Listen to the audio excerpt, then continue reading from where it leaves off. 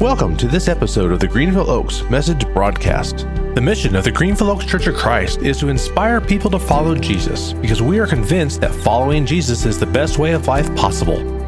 Find out more about Greenville Oaks or connect with us online at greenvilleoaks.org. Man, that's quite the intro, isn't it? I'll take it. Good morning, Greenville Oaks. Oh, come on, you can do better than that. Good morning, Greenville Oaks. Good morning. There we go. It's really great to be here. I love seeing the room start to fill up a little bit. We need to encourage our friends and neighbors that are able to get out to join us. I don't know about you, but I love worshiping with these folks. I love being brought before the throne of God and just having a few moments to kind of lay our heart out before God. And I hope you enjoy that too. But it's time to relax, so let's take a deep breath. Everybody in through the nose, out through the mouth. Hold it before you blow it out. You ready? Here we go. Hold it. Relax. Let it go. All right. If you want to kick your feet forward, put your arm on the back of the chair. I'm going to ask you to close your eyes with me for a moment. I want you to imagine, I want you to remember something. So close your eyes with me. Come on, humor me. I want you to think back on a time when you experienced something that you knew from that moment forward, your life had changed. Think about when that was. Maybe it was when you stood on that stage and you saw her in that dress walking down the aisle and she took your breath away. Or maybe you were walking down the aisle and you looked up and he was there in his suit or tuxedo and you began to tremble in excitement.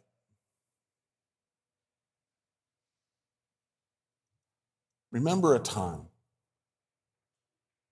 when you knew from that point forward, everything was different. Maybe it was when they came and laid that baby in your arms and you stared down into that beautiful face and you realized nothing ever would be the same.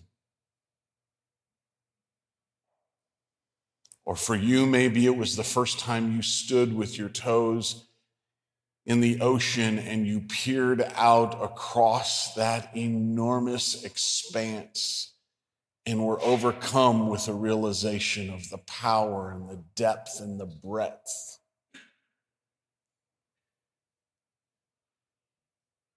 Or maybe it was your first time in the mountains and you stared at those snow-covered peaks and you took your first lungful of crisp mountain air, and you knew nothing would ever be the same.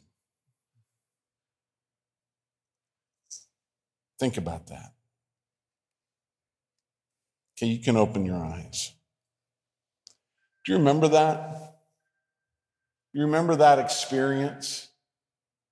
What that was like to feel that kind of moment of life where you knew everything from that point forward was going to be different. Those moments don't happen very often, do they? But when they do happen, it's like our life has this massive tectonic shift, right? It's like there's this massive shift and everything is kind of shaken and you realize from that point forward, things are different. Values are different. Life is different. I want to read a passage out of Genesis chapter 12 where this happened. And it happens a lot in Scripture. But listen to Genesis 12 and the story of Abram. The Lord said to Abram, "Go from your country, your people, your father's household, to the land I will show you. I will make you into a great nation, and I will bless you. I will make your name great, and you will be a blessing. I will bless those who bless you. I will curse those who curse you, and all peoples on earth will be blessed through you. So Abram went, as the Lord had told him, and Lot went with him. Abraham was 75 years old when he set out from Haran. That might be my favorite part of that whole passage. 75 years old. And he has this tectonic shift in his life. And because of that moment, that experience with God, where he knows from that point forward, life is different. He's no longer living in Haran, but he and his nephew and their extended family are now nomads waiting on God to point the way. I think this call of Abram gives us at least 3 lessons to learn. And the first is this. Whenever you really meet God, whenever you finally see God for who he really is, whenever the scales fall from your eyes and you peer into God's face, maybe for the first time, it changes you. And it changes you into a person of mission. Now, I'm not saying missionary, but it changes you into a person of mission. When you finally get that moment, that spiritual moment where you realize I've just bumped into the divine. It's like a massive tectonic shift happens in life, and you're changed from who you were to a person obsessed with God's mission. Let me see if I can explain this, and I'm gonna do it in a way that's gonna show my age. But it looks like I'm in good company here, so we're good. How many of you remember the 1985 Ron Howard film called Cocoon? Anybody remember seeing that movie years and years and years ago? I got to thinking about that, and I was like, man, I'm not even sure I remember much of that movie.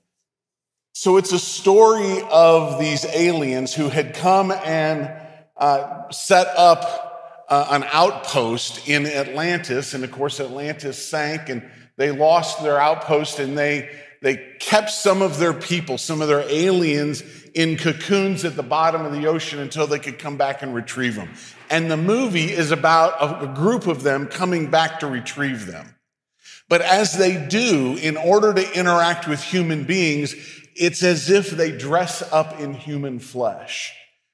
And do we have that picture? There is, did we get it? I don't know if we got it. There's a picture. You remember the actor Brian Dennehy? He's one of these aliens. And there's a moment in the film where he's going to reveal who he is. And he pulls down just the inside of his eyelid, and this bright white light shines forth, revealing that this is no ordinary human being. It's a little bit of what it's like when you have that first experience of bumping into God. When you finally see the glory and the majesty. When you finally see and can begin to wrap your brain around how amazing God is. When you see God for the first time, or for the first time in a long time, it destroys our what's in it for me kind of attitude. We are no longer the kind of what's in it for me type people once we've seen God. And in some way or another, God turns us into a person of mission, and he sends us to do something somewhere with somebody. Now, it doesn't mean going overseas. It might mean right here. But he sends us. Do you know what the Latin word from which we get the word mission? The Latin word from which we get the word mission is missio. But in Latin, you want to know what missio really means? It means to send. And it's a really pedestrian word, a really common word. Send your kid to the store for some milk. Send your husband to mow the lawn. Send anybody anywhere. It's just a common word to send somebody.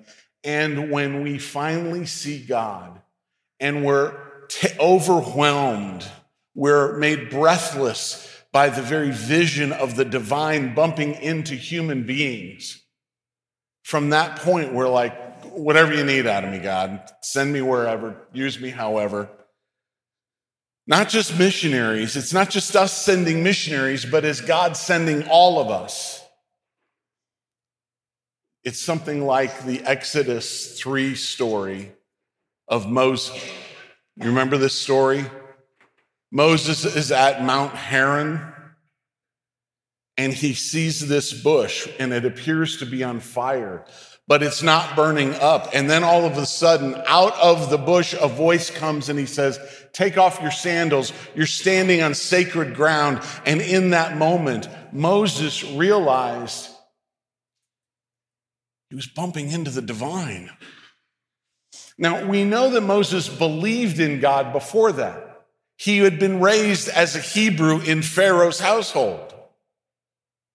But in that moment, Moses' life had a tectonic shift.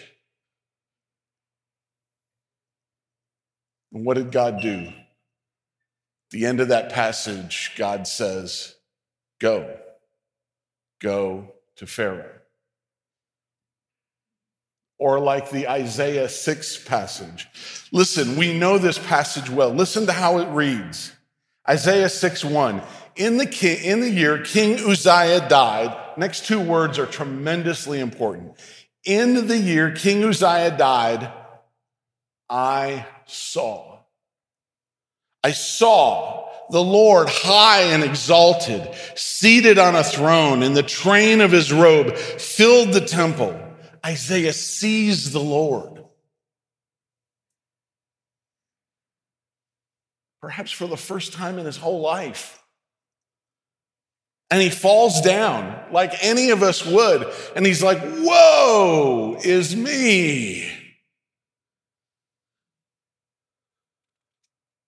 And moments later, a voice comes echoing out of the heavens. I've got something for someone to do. Who's going to do it? And Isaiah's like, I'm in. I've seen the Lord. I'm blown away by what I see, and that causes me to volunteer for whatever God has.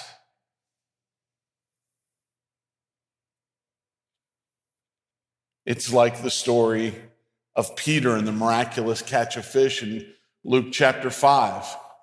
Do you remember this story? Jesus is on the edge of the lake, and there's a crowd pressing in on him. And if I'm reading in between the lines there a little bit, Jesus keeps getting kind of bumped into the water as he's trying to teach this crowd of people, but they keep pressing in on him. And he sees down the shore a couple of boats and some fishermen and their nets. They've been out all night long, and now they're back in the morning and they're cleaning their nets. And Jesus goes down the shore to Peter and he says, hey, would you pull your boat? Can I get in your boat and you pull it out a little away from the shore? That way I can speak to the people and they won't keep kind of bumping into me. Now, I suspect some of you watch the TV show Wicked Tuna. You kind of know how salty these fishermen can be. I kind of imagine Peter a bit that way, kind of a salty blue-collar fisherman, and I can just imagine what's going through his mind when he's just like, oh man, I've been out all night, we got nothing, I'm cleaning my nets, can I just go home and get some sleep? But out of respect for the rabbi, Peter takes his boat, pulls it off. Jesus preaches, teaches, finishes his message, and Peter is about to move back into shore when Jesus says, hey, let's go out to the deeper waters, and this time throw your net over the other side of the boat. Now, again, here's the internal dialogue that's going on in Peter's head. Like, he's like, dude, I'm a professional fisherman. I've been at this all night. You think just going out one more time is going to make a big difference? And furthermore, it doesn't matter which side of the boat you throw the net off of. I mean, this is the internal dialogue I imagine going on with Peter. But out of respect for the rabbi, he goes, he throws the net out, catches this miraculous catch of fish, starts pulling it in, boat starts sinking, calls to his buddies, they bring their boat out, fill that boat up, it starts sinking, and in that moment,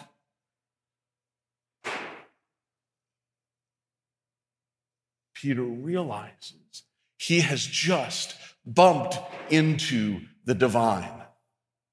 Prior to that, he knew Jesus as a rabbi. In that moment, he saw Jesus as the Son of the living God. And he falls down and he says, whoa, I can't be a part. You got to get away from me. I'm a blue collar, wicked tuna kind of fisherman. You can't be around me. Do you remember what Jesus says to him right at the end of that story? He says, from now on, Peter, I'm going to make you fish for people. There's the sending. When you finally see God in all of his glory, in all of his holiness, when you are finally convinced that God is utterly incomparable, literally nothing compares with the Lord. When you finally see that or see it again, you're undone. You are just undone. You're blown away. It's not calm. It's not normal. It's not polite. It's just an undoing of your humanity when you bump into the divine. And now, God is ready to use you. That's what we call Christian ministry. Some of you may know the name Tim Keller. I'm going to give you Tim Keller's definition of Christian ministry. Here's Tim Keller's very simple definition of Christian ministry. Taking your gifts and resources and meeting the needs of others in Christ's name. It's not complicated. Taking the gifts and the resources that you have and using them to meet the needs of other people in the name of Jesus. It is that simple. So lesson number 1, whenever you really meet God, it changes you into a person of mission. Before you guys start calculating, lessons 2 and 3 aren't anywhere close to as long as that. Lesson number 2, you cannot be a blessing until you are willing to lose something. Abraham had to leave his home. In effect, he lost his extended family, he lost his culture, he lost his homeland. The message of Philippians chapter 2, you know this ancient Christ hymn, who being in very nature God did not consider equality with God something to be held on to. Jesus gave up his divine gifts. He gave up his omnipresence. He gave up his omnipotence. And ultimately, God incarnate gave up his life You cannot be a blessing until you are willing to lose. Willing to lose your time, willing to lose your treasure, or willing to lose your talents.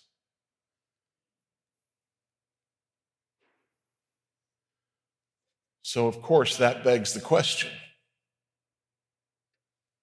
what are you willing to lose?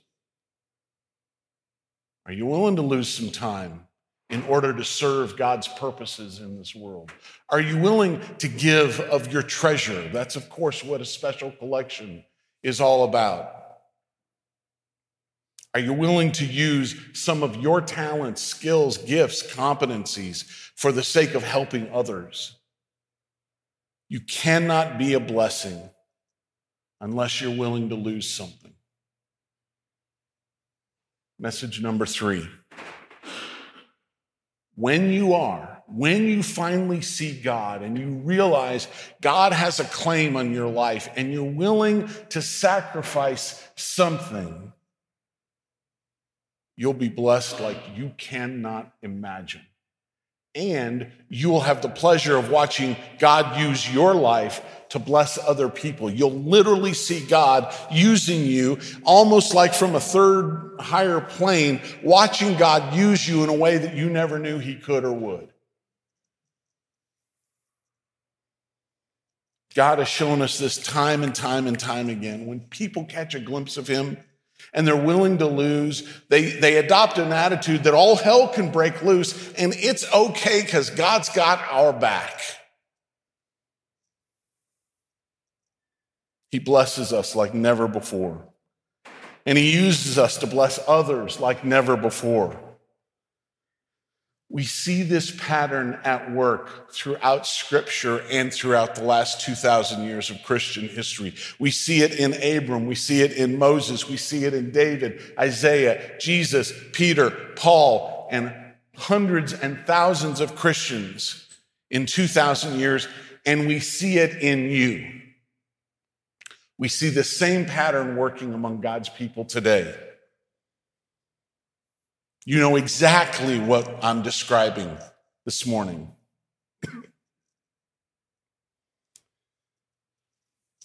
We talk a lot around here at Greenville Oaks about transformation.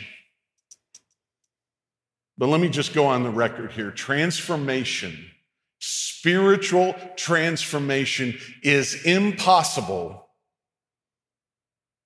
It's impossible in Rwanda, it's impossible on the Med Rim, it's impossible in Regina, Saskatchewan, and it's impossible right here in Collin County without first catching a glimpse of this eternal, glorious, mighty God, the eternal God of love.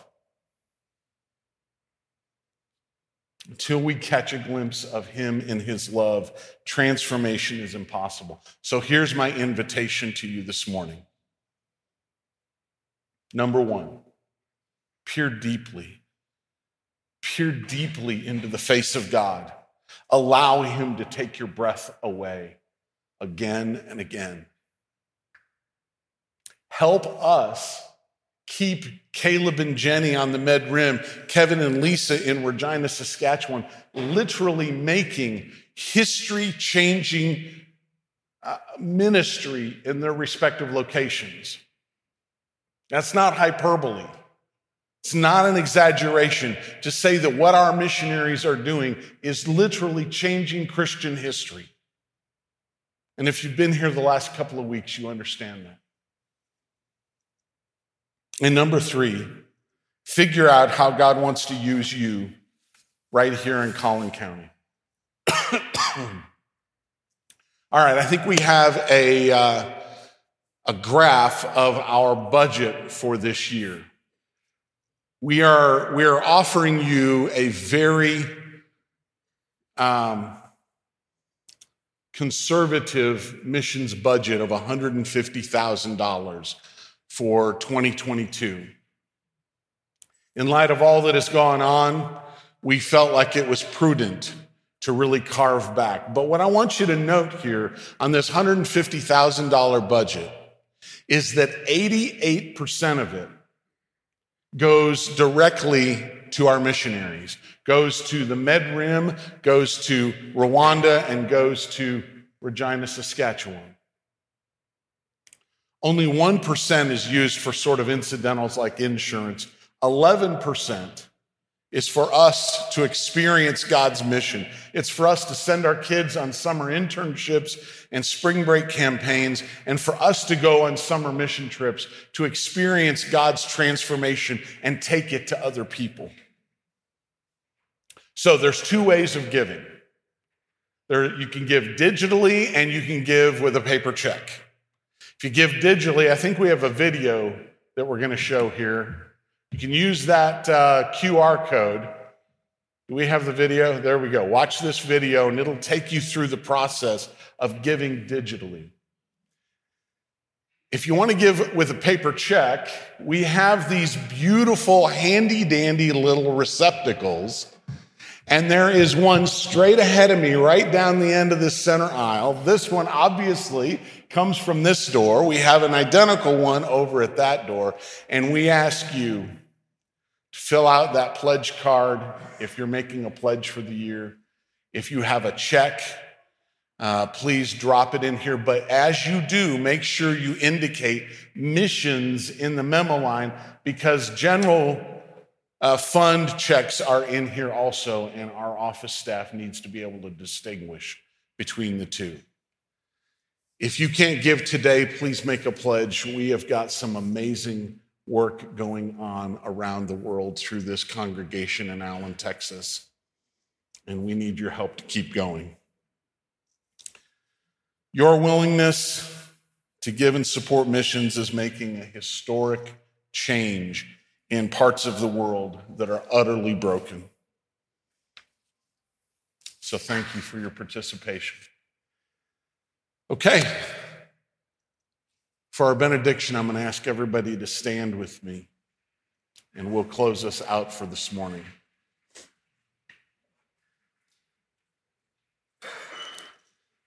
Now to him who by the power at work within us is able to accomplish abundantly far more than all we can ask or imagine.